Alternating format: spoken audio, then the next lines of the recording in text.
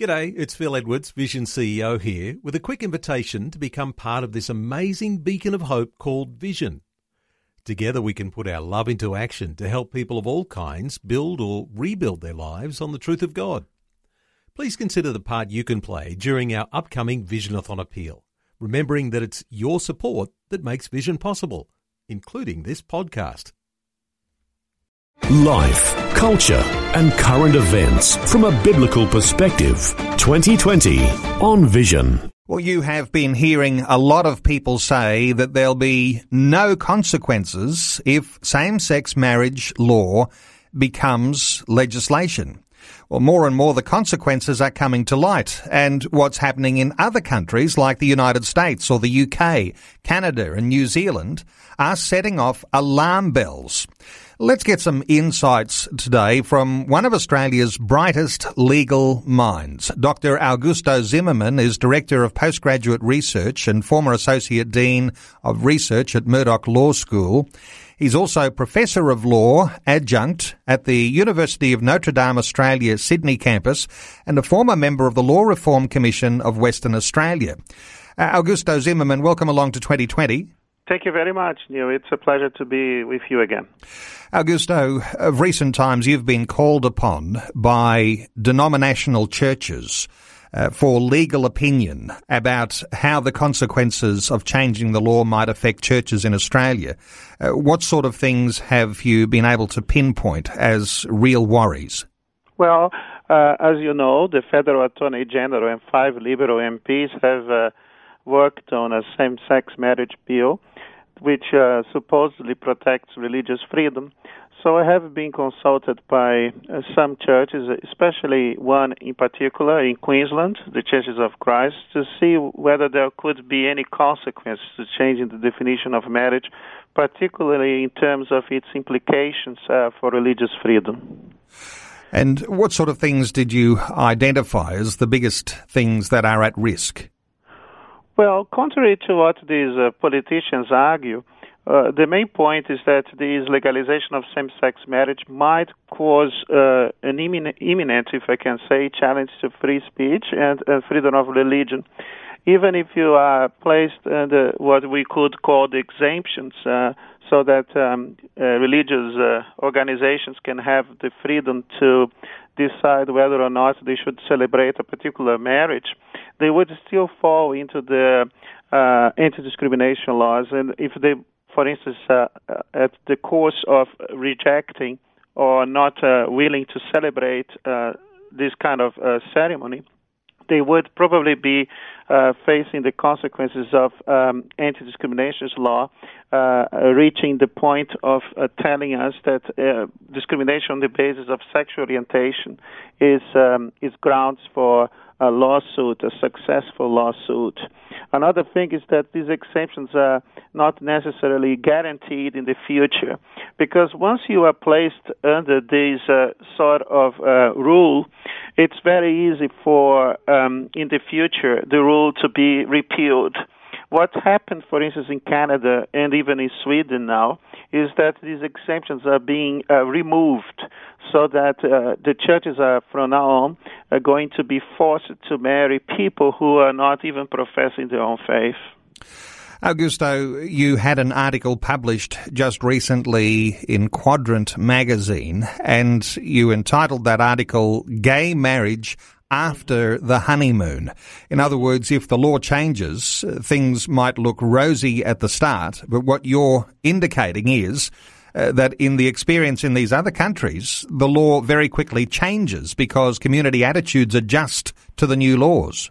Absolutely. You see, for instance, that once same-sex marriage is legalized, it's a moral issue that becomes sometimes, I would say, blended with the legal ones.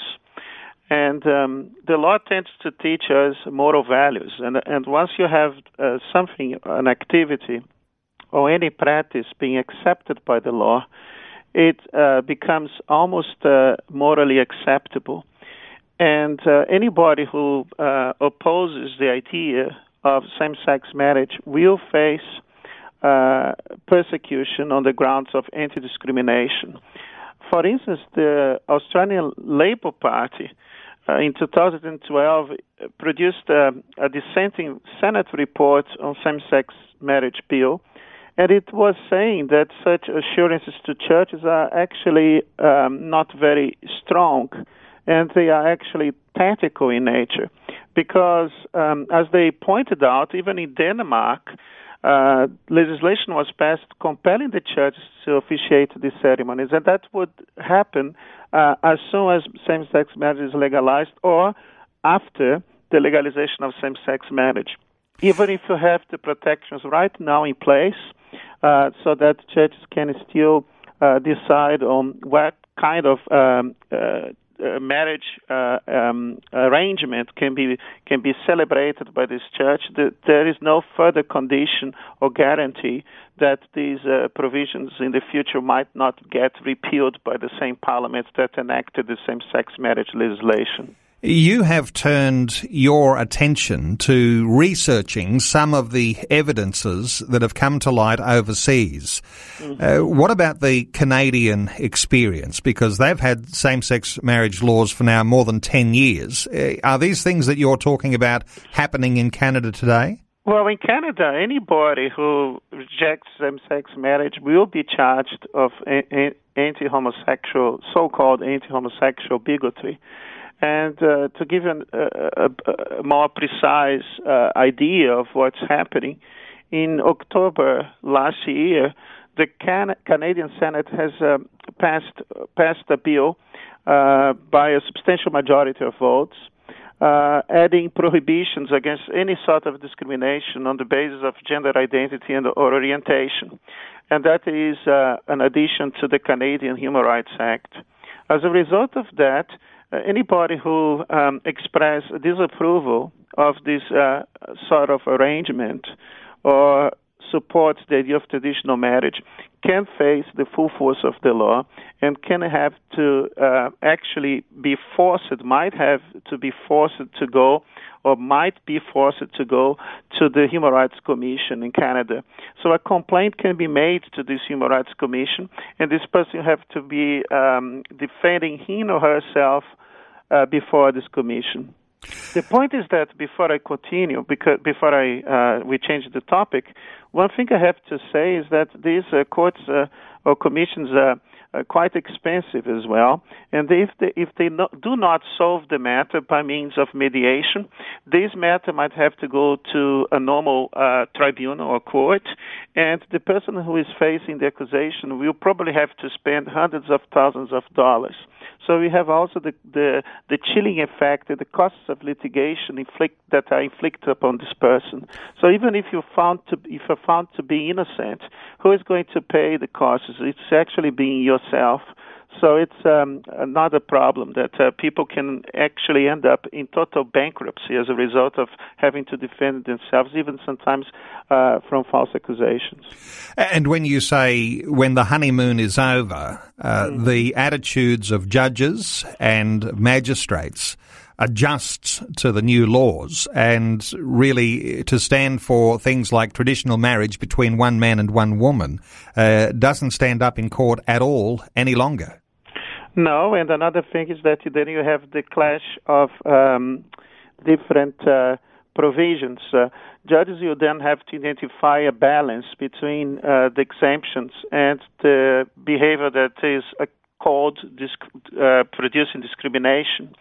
So, in the end of the day, this is going to cause judges to have considerable power in their hands, and they can actually use that for the purposes of promoting or advancing a particular agenda.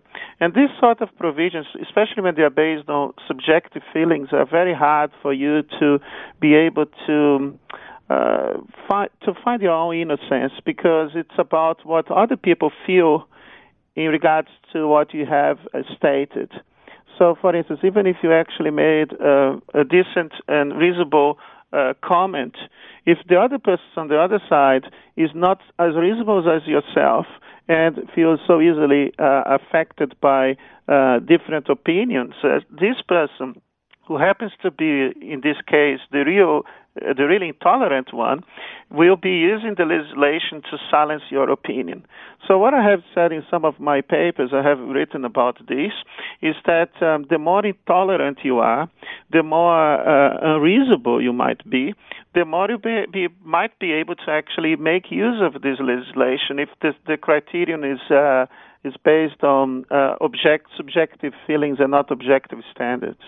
Dr. Augusto Zimmermann is our guest. He's Director of Postgraduate Research and former Associate Dean of Research at Murdoch Law School. We're back with more in just a short while. Taking a little time to unpack some legal opinion on what's ahead if the laws on marriage change. Dr. Augusto Zimmermann is our guest. He's Director of Postgraduate Research and former Associate Dean at Murdoch Law School.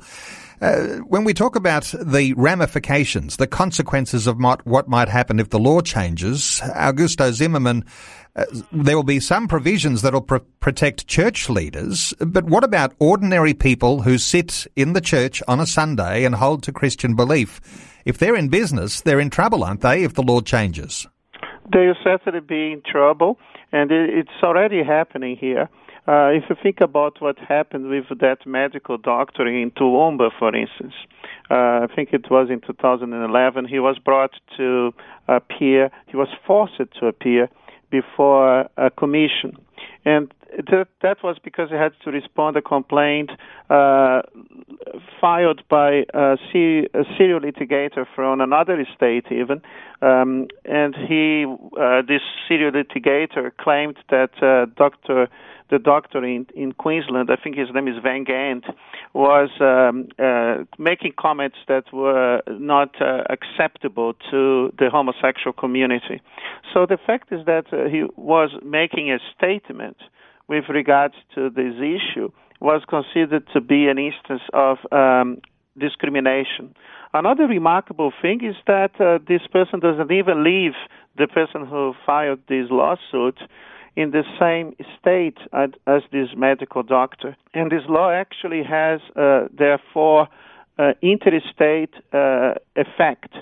So if the law was enacted by the New South Wales Parliament, but it can reach any person in any state in Australia. For instance, we had the same law being applied against a woman who was a candidate, a lady who was a candidate in Victoria, who basically said that she thought, according to her Christian beliefs, that same-sex marriage is wrong. And because she expressed this opinion as a candidate, she was brought to the courts in New South Wales, and she was not present at the hearing, and she was condemned by this court to pay a huge fine and to apologize to this person who filed this application. It's very dangerous development, and what I believe is that once same-sex marriage is introduced, these sort of instances will certainly be aggravated. It's certainly going to be the case that any sort of comment regarding this matter can be seen as an instance of discrimination, and the law can be used against the person who makes this statement. What you're suggesting is that there'll be a massive reorientation of public life and law, and the reorientation will happen through the courts. It's the courts that will be used to force the change. That is what's happening in other jurisdictions. Think about the United States, for instance. It's not even that we had a democratic decision being made in terms of legalizing same-sex marriage. The judicial elite imposed the legalization of same-sex marriage. It was an undemocratic decision. However, the federal administration, especially under Obama, handed down many regulations that are now currently requiring any contracting entities to abide to absolute non-discrimination on this basis of sexual orientation, gender identity. So a number of states, even at local level, are now prohibiting the engagement or participation of any organization that refuses to be committed to the same-sex agenda.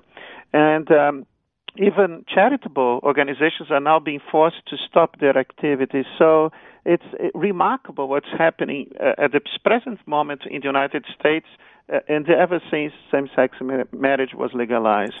Another issue out of Canada, where there's the idea that freedom to assemble and speak freely about a man-woman marriage, family and sexuality are being restricted, and activists often sit in on religious assemblies, church services, listening for anything that could be discriminatory. Is that the sort of expectation that you might have if the law changed in Australia? I think so, because, as you know, the same-sex marriage lobby here is already using anti-discrimination laws to prevent any dissenting. So what we most expect is that the expression of views that are not in accordance with the opinion of this lobby will face the full force of the law.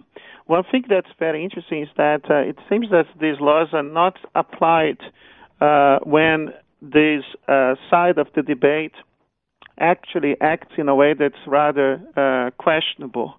You think about, for instance, what happened recently in an university, I think not University of Sydney, where students were holding a peaceful meeting just to explain their position that they favor traditional marriage. They were faced with attacks. They were physically abused. The police didn't lay any charge against these abusers, quite to the contrary. And that makes me suspect that the law is not being enforced on people who support a more violent position if they happen to support same-sex marriage. Certainly, like if the people who oppose same-sex marriage behaved in such a manner, they would certainly have to face the full force of the law. Augusto, the Prime Minister has come out and said that he actually supports freedom of religion more than he supports same-sex marriage.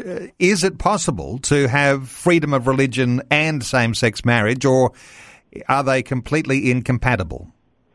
I think you have to understand the trend, and even if we think that these exemptions would help, they might not be useful in the future, because the law, when you are under the exemptions, you are not entirely safe in the long term, because the exemptions can be easily repealed. See, for instance, what happened in Ireland recently, where all these promises that the law would guarantee religious freedom, now these laws have been changed, and the churches are now forced to somehow accept and embrace the same-sex marriage idea and the homosexual lifestyle. So what I have to say is that these exemptions are no guarantee in the long term. Another thing is that now he says these things, the Prime Minister and the Attorney General even, that they consider religious freedom important, and that they are concerned about the erosion of religious freedom. But I just wonder why they didn't prepare a bill before they introduced this postal survey. We are now asked by the Prime Minister to vote on something that's basically giving a political elite a blank check whereby they can actually do whatever they want once this outcome is delivered. So we don't know whether they will be really able to provide the guarantees that we need. And why, I ask, they haven't done this before. What are they waiting for in order to guarantee or to afford these protections? I really don't understand it.